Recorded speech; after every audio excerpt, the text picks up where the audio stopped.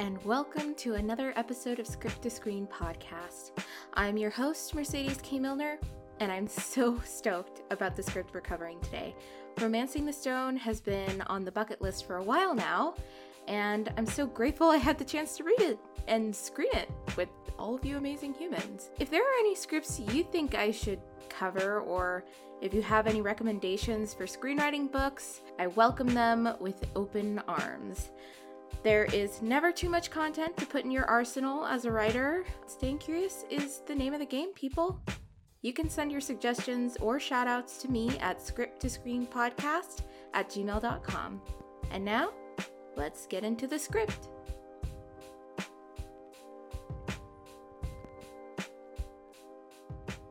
So today we are going to be covering Romancing the Stone, written by Diane Thomas. For any new listeners out there, the written by credit indicates that the writers or writers are entitled to the story by credit and the screenplay by credit. So the story by credit is anyone who has worked on the treatment or an outline of the movie, and the screenplay by is for the writers who physically wrote drafts or scenes included in the final version of the movie. So what is Romancing the Stone about? From Wikipedia, Romancing the Stone is a 1984 American action-adventure romantic comedy film directed by Robert Zemeckis, written by Diane Thomas, and produced by Michael Douglas, who also starred in the film. When a meek adventure romance novelist is tasked with delivering a treasure map to her sister's captors, she embarks on a real-life adventure with a gruff hired guide through the Colombian jungle. And of course, romance ensues. So before we jump into the script, I wanted to take a moment to talk about the tragically short life of Diane Renee Thomas. When I decided to read Romancing the Stone, I hadn't yet heard about this being the only produced screenplay written by Diane Thomas. But when I did, I thought, what? How did this amazing writer not get the chance to share more of her work with the world? And then one quick Google search broke the secret and my heart simultaneously. Diane Renee Thomas was born on January 7th, 1946 in Sault Ste. Marie, Michigan, and would later move with her family to Long Beach, California at the age of 12. She would go on to earn a bachelor's in business at USC and would work as an advertising writer for a time. She took years of acting classes studying under Sherman Marks and Jack Garfin and taking part in a slew of improv groups. In 1978, Thomas was working as a waitress at the Coral Beach Cantina on Pacific Coast Highway and using her spare time to work on Romancing the Stone. There's a rumor that her big start came when she pitched her script to Michael Douglas while serving him one night, but there's no definitive evidence that actually happened. But what we do know is that Michael Douglas would later produce and co-star in the film, and Thomas would sell her first feature to Columbia Pictures for $250,000 in the 80s. People. Her rise to fame would later be publicized as a sort of Cinderella story, a humble waitress turned screenwriting queen. But she would detest this narrative because it completely overlooked the amount of years and training she put into her craft as both a writer and as an actress. On October 21st, 1985, Thomas, her boyfriend, and a friend went out for drinks after attending classes at Pepperdine University. Because her boyfriend was the one that had the least to drink, they designated him to be the driver. The road along Pacific Coast Highway was slick with rain that night, and the car spun out on the road and hit a telephone pole at 80 miles per hour, killing Thomas instantly.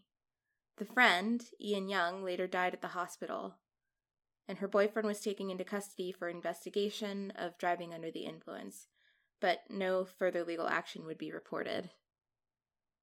Thomas died just 6 weeks before the release of the sequel to Romancing the Stone, The Jewel of the Nile. At the time of her death, she was working on the third installation in the Indiana Jones trilogy and had been under contract at Amblin Productions. To honor her after her death, the UCLA Extension Writers Program created the Diane Thomas Screenwriting Awards. This story strikes a chord because of the fact that she not only died way too young, but she died just as her career was taking off. That skewed perception of the Cinderella story is such a slap in the face because she worked her ass off for years to make this dream a reality. No one gets an overnight success story in this industry. It's hard work, it's a lot of no's, and a lot of writing for no one but yourself for what feels like forever. If there is any takeaway from Diane's story, other than to please not drink and drive, it's to keep going. Keep writing during any spare hour you get. Keep creating insane stories. The key to this is persistence. And if you have that, you will make it. Now that we've gotten all the feels out of the way, let's get into the script. Fade in. Interior mountain cabin day. A size 6 double E boot kicks through the door, ripping the old board from the wall. Angelina, in lacy camisole, doeskin skirt, boots whirls from an old stove.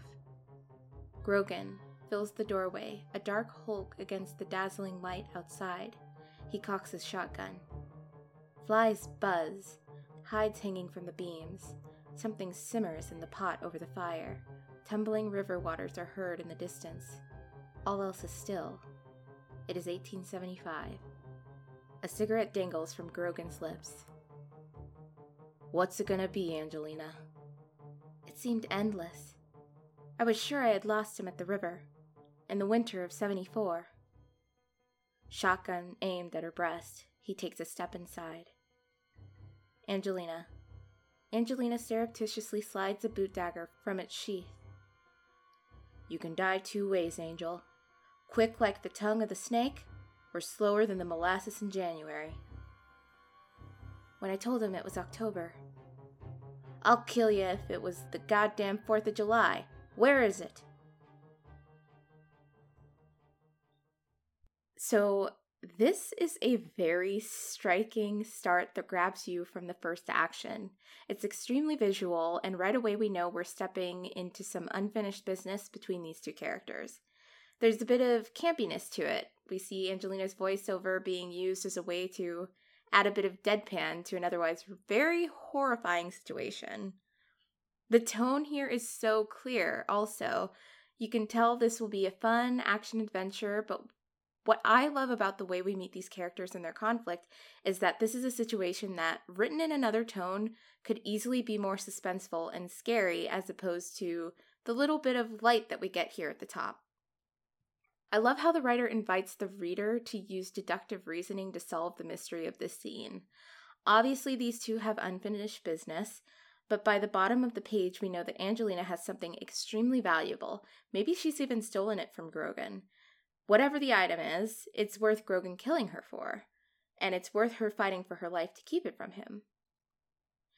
Now, in the film, this scene was a lot different, far more sexualized. Rather than putting the focus on Angelina being a force, she was a woman in the shadows whose dripping wet camisole was the only thing plainly visible for the sake of showing off a nipple. To be quite honest, I was extremely disappointed. It sets a completely different tone from the script, and it takes away all of the reasons the script is amazing. And spoiler alert, it's kind of like that the entire time. Before we move on, I want to make a quick note on sexy versus sexual. I want to preface this note by saying there is nothing wrong with female protagonists being sexy. A woman embracing sexuality on her own terms is a form of feminism. It is only when the female body becomes a prop for male entertainment that we move into gag-inducing territory. On the page, readers can imagine Angelina as a strong, sexy woman who can stand her own ground. On the screen, she was reduced to a dripping wet nipple. And let's not forget the order to take her clothes off. I mean, come on. Ask yourself, who is that for? That is not sexy. That's dehumanizing for the sake of a male hard-on. And don't at me just because you can't handle the truth. Learn from this, please. Now, let's see where this goes in Act 1, which I titled, Dust Off Your Passport, Bitches, We're in it now.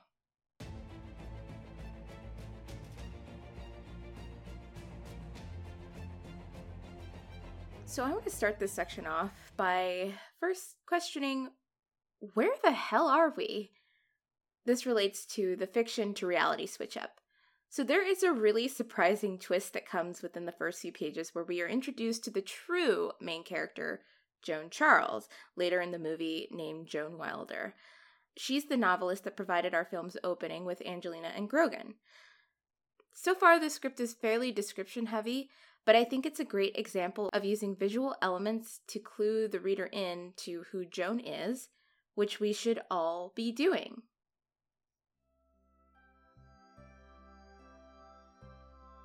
Pull back to reveal Joan Charles.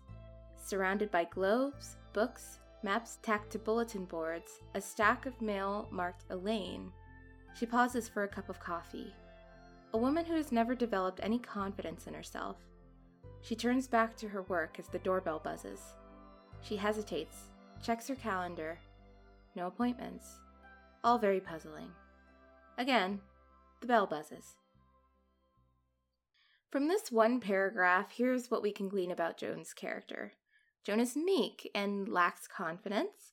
She has a sister, Elaine, who we can presume is outgoing, adventurous, maybe even a frequent traveler, judging off of the mail stack, and she may not have much of a life outside of her work, hence the confusion by the surprise visitor.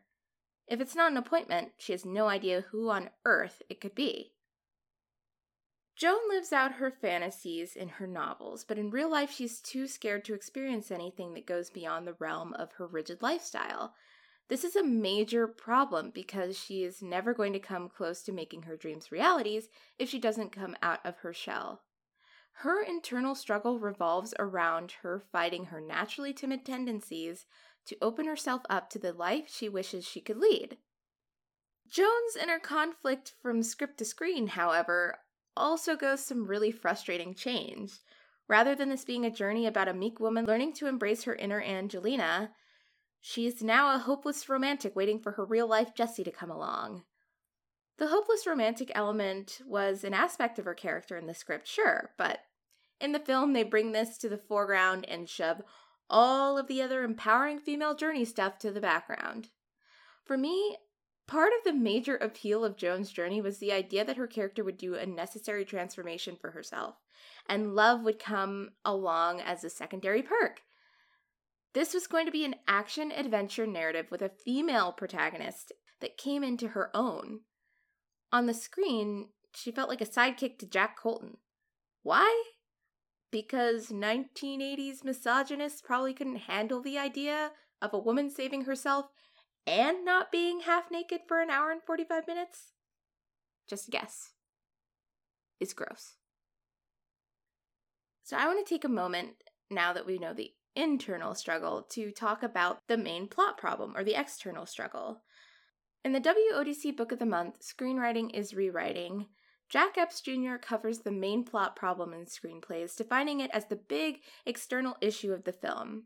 You want this issue to seem impossible to beat when your main character is introduced to it, because they are completely lacking the skill set or the mindset to go up against this thing. Here, the writer's main plot problem feels particularly impossible for Joan's character because of the way she is. It would be a daunting task for anyone to have to transport an antique map to a gang of criminals in order to save their sister, but for Joan, that's so far out of her comfort zone, it might as well be in a different universe. This is a fantastic example of using the main plot problem to force the necessary character arc. So brilliant! Take notes, people. So our inciting incident comes on page 17, scene 28. And it's in the form of a phone call from a hostage Elaine to her sister Joan. Elaine, for God's sake, what kind of trouble are you in? There are some people here who want the map. Joni, do you understand? Joan is speechless. You can't tell the police, you can't tell anyone. You have to come here, Joan, with the map, and everything will be all right. Elaine, please. You have a room waiting at the Hotel Emporio in Cartagena. Write it down.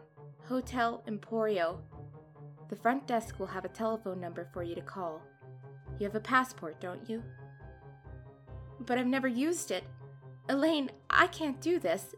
I can't go to Columbia by myself. You know I wouldn't ask. You know I never have. They'll cut me, Joan. They're gonna cut me. Hold on Joan's face, numb. There are a couple of things the writer has established here. An undeniable call to action and the stakes. This is a life or death situation, and Joan is the only person who can take on this mission because she's the one with the map. When you're approaching your own inciting incidents, make sure you are creating scenarios that make your character the only person for the job and give them enough skin in the game to ensure they can't deny it, as much as they'll absolutely want to. Now that we're locked in and it's personal, let's make our way to Act 2, which I titled, Which Way to Cartagena?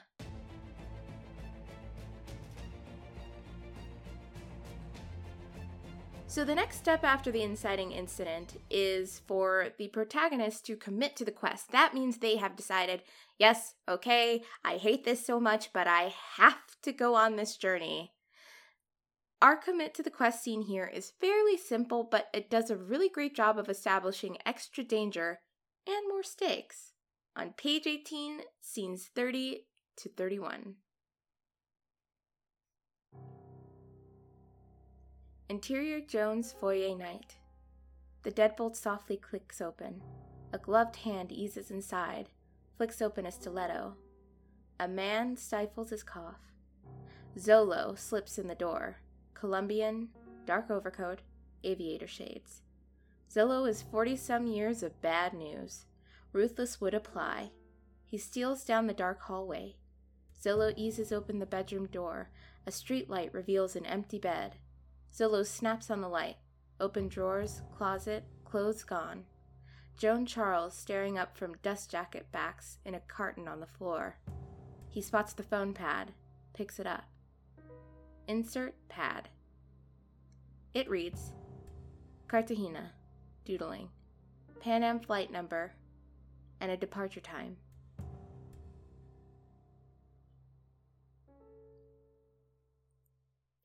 Now we know that Joan has accepted the mission to save her sister, but we also get a formal introduction to Zolo, the mysterious visitor from before, and here's what his character intro establishes.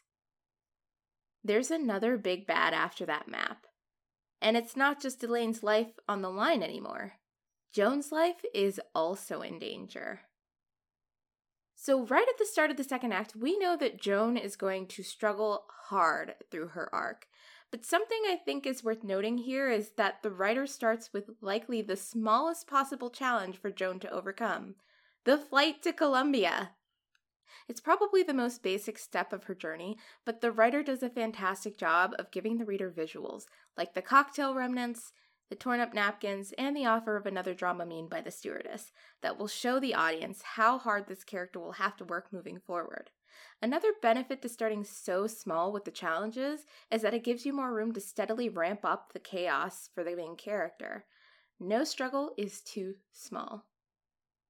Moving right along to a man with a particularly familiar hat, aka Jack Colton. We meet Jack Colton during a shootout in scene 64, and before we even know his name, we know he's our love interest.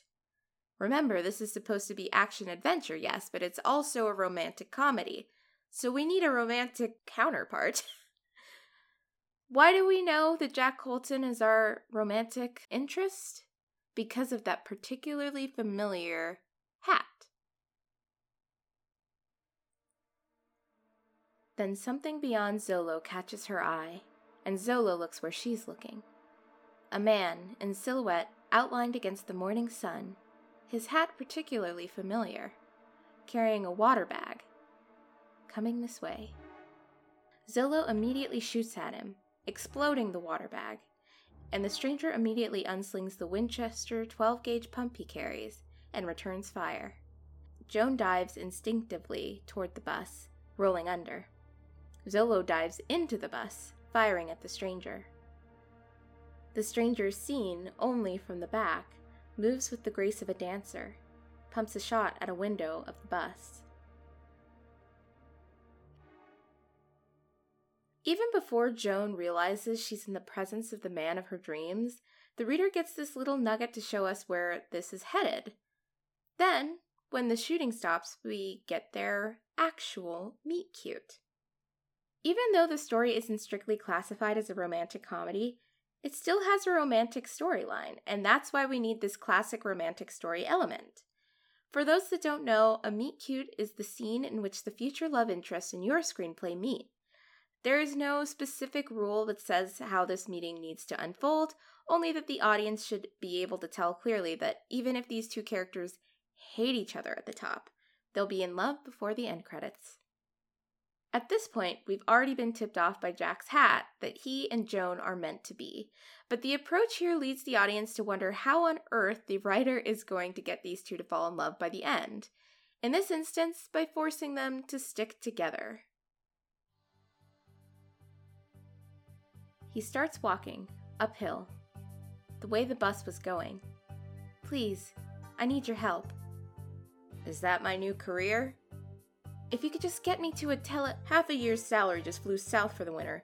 My Jeep would win first prize in a scrap metal convention, and in 5 minutes, everything I got left in the world is going to be soaking wet. So lighten up, lady, I haven't got the time. Keeps going. You don't understand. My sister needs me. It's a matter of life and death. If I don't get to her, I'll pay you. How much? $50. He laughs, keeps going.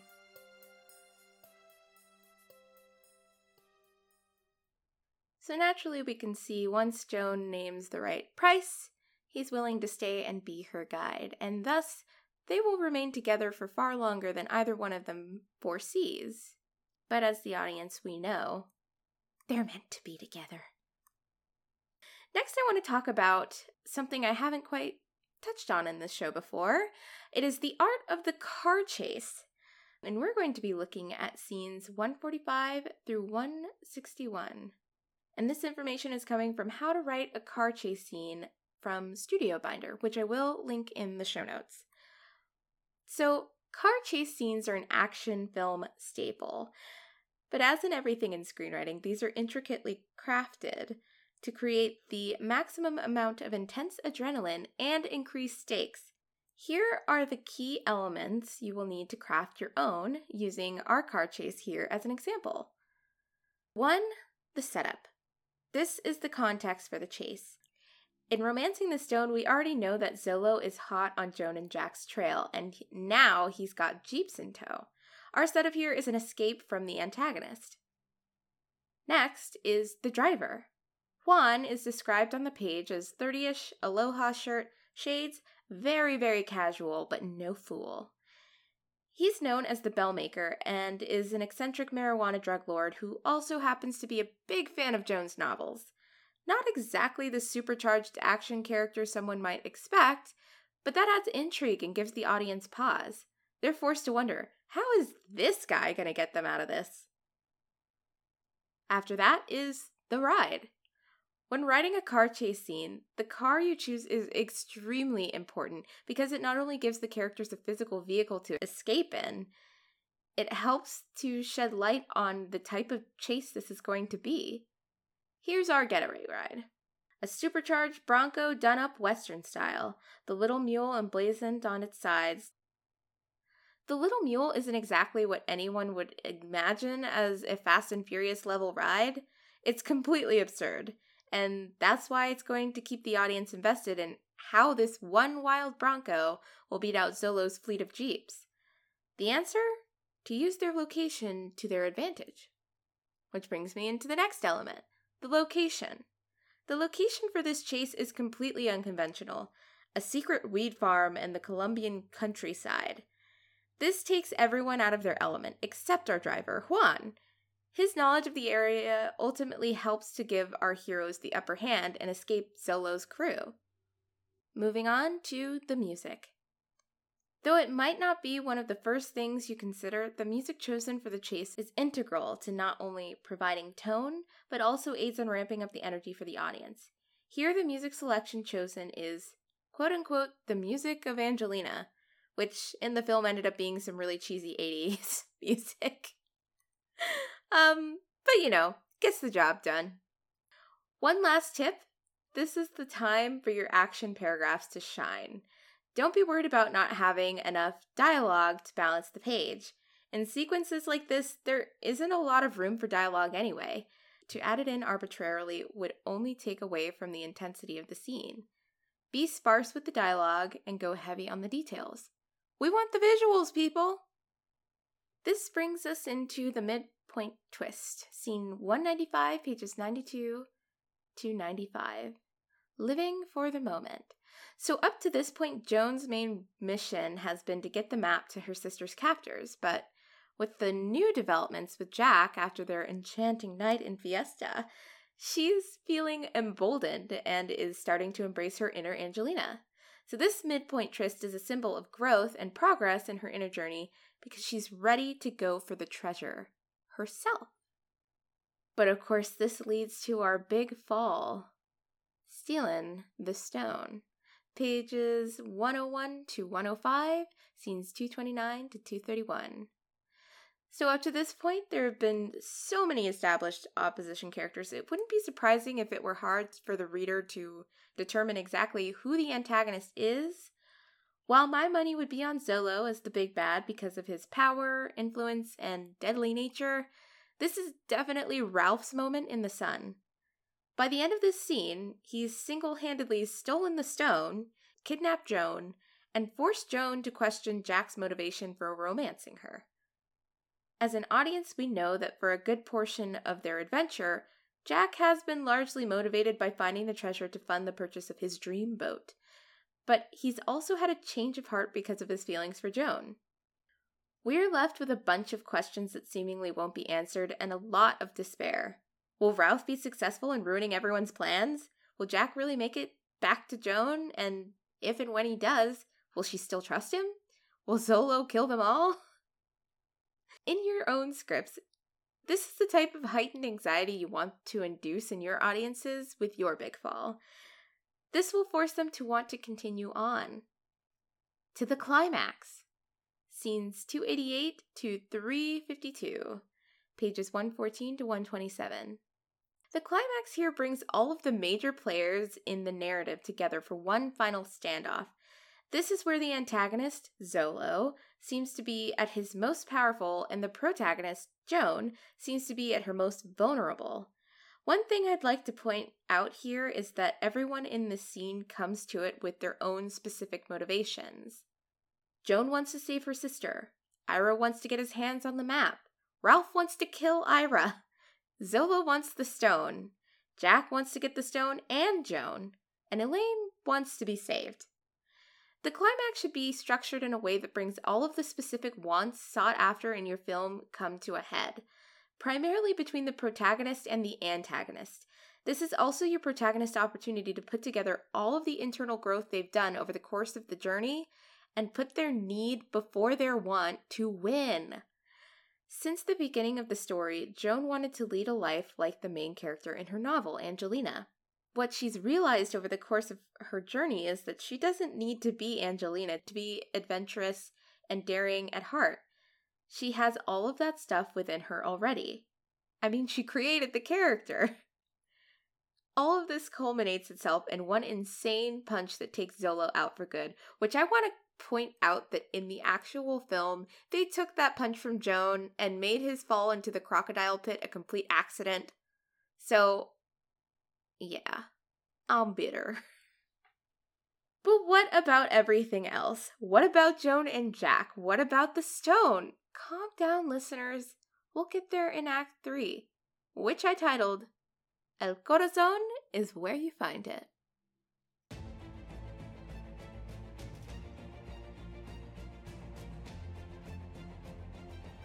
So after everything that transpired, we get the come down. New Joan, who dis? We meet our main character again as a woman transformed. Her walk is confident, her posture upright, and her head held high. Not even a gang of catcalling teens could deter her from walking the path she wants to. She's really rounded out her journey in a way that makes her glow, but she's alone. No Jack, no Stone. I mean, we could end the film with Joan being a strong, independent woman who is fearless and confident. That would be totally fine as an ending. But that leaves out our what happens after everything happens. And if you haven't listened to this podcast before, then I just need you to know that what happens after everything happens is basically exactly what it sounds like. Everything in the film has happened already. You think it's over, but there has to be some type of nice little bow to wrap everything up. Because although Joan ending as an independent, strong woman would be a super fine ending, we still have a few loose ends to tie up. Namely, Jack and the freaking Stone. So, we've already been charmed out of our pants by Jack Colton, and there's no way he's not coming back, right? Right. And he's bringing the dreamboat with him. Their arms go around each other. They embrace like the world was just beginning. And they lock themselves into a kiss that never ends as the boat sails away into the sunset of Manhattan, flying Colombian colors, El Corazón lettered on its keel. Fade out, the end.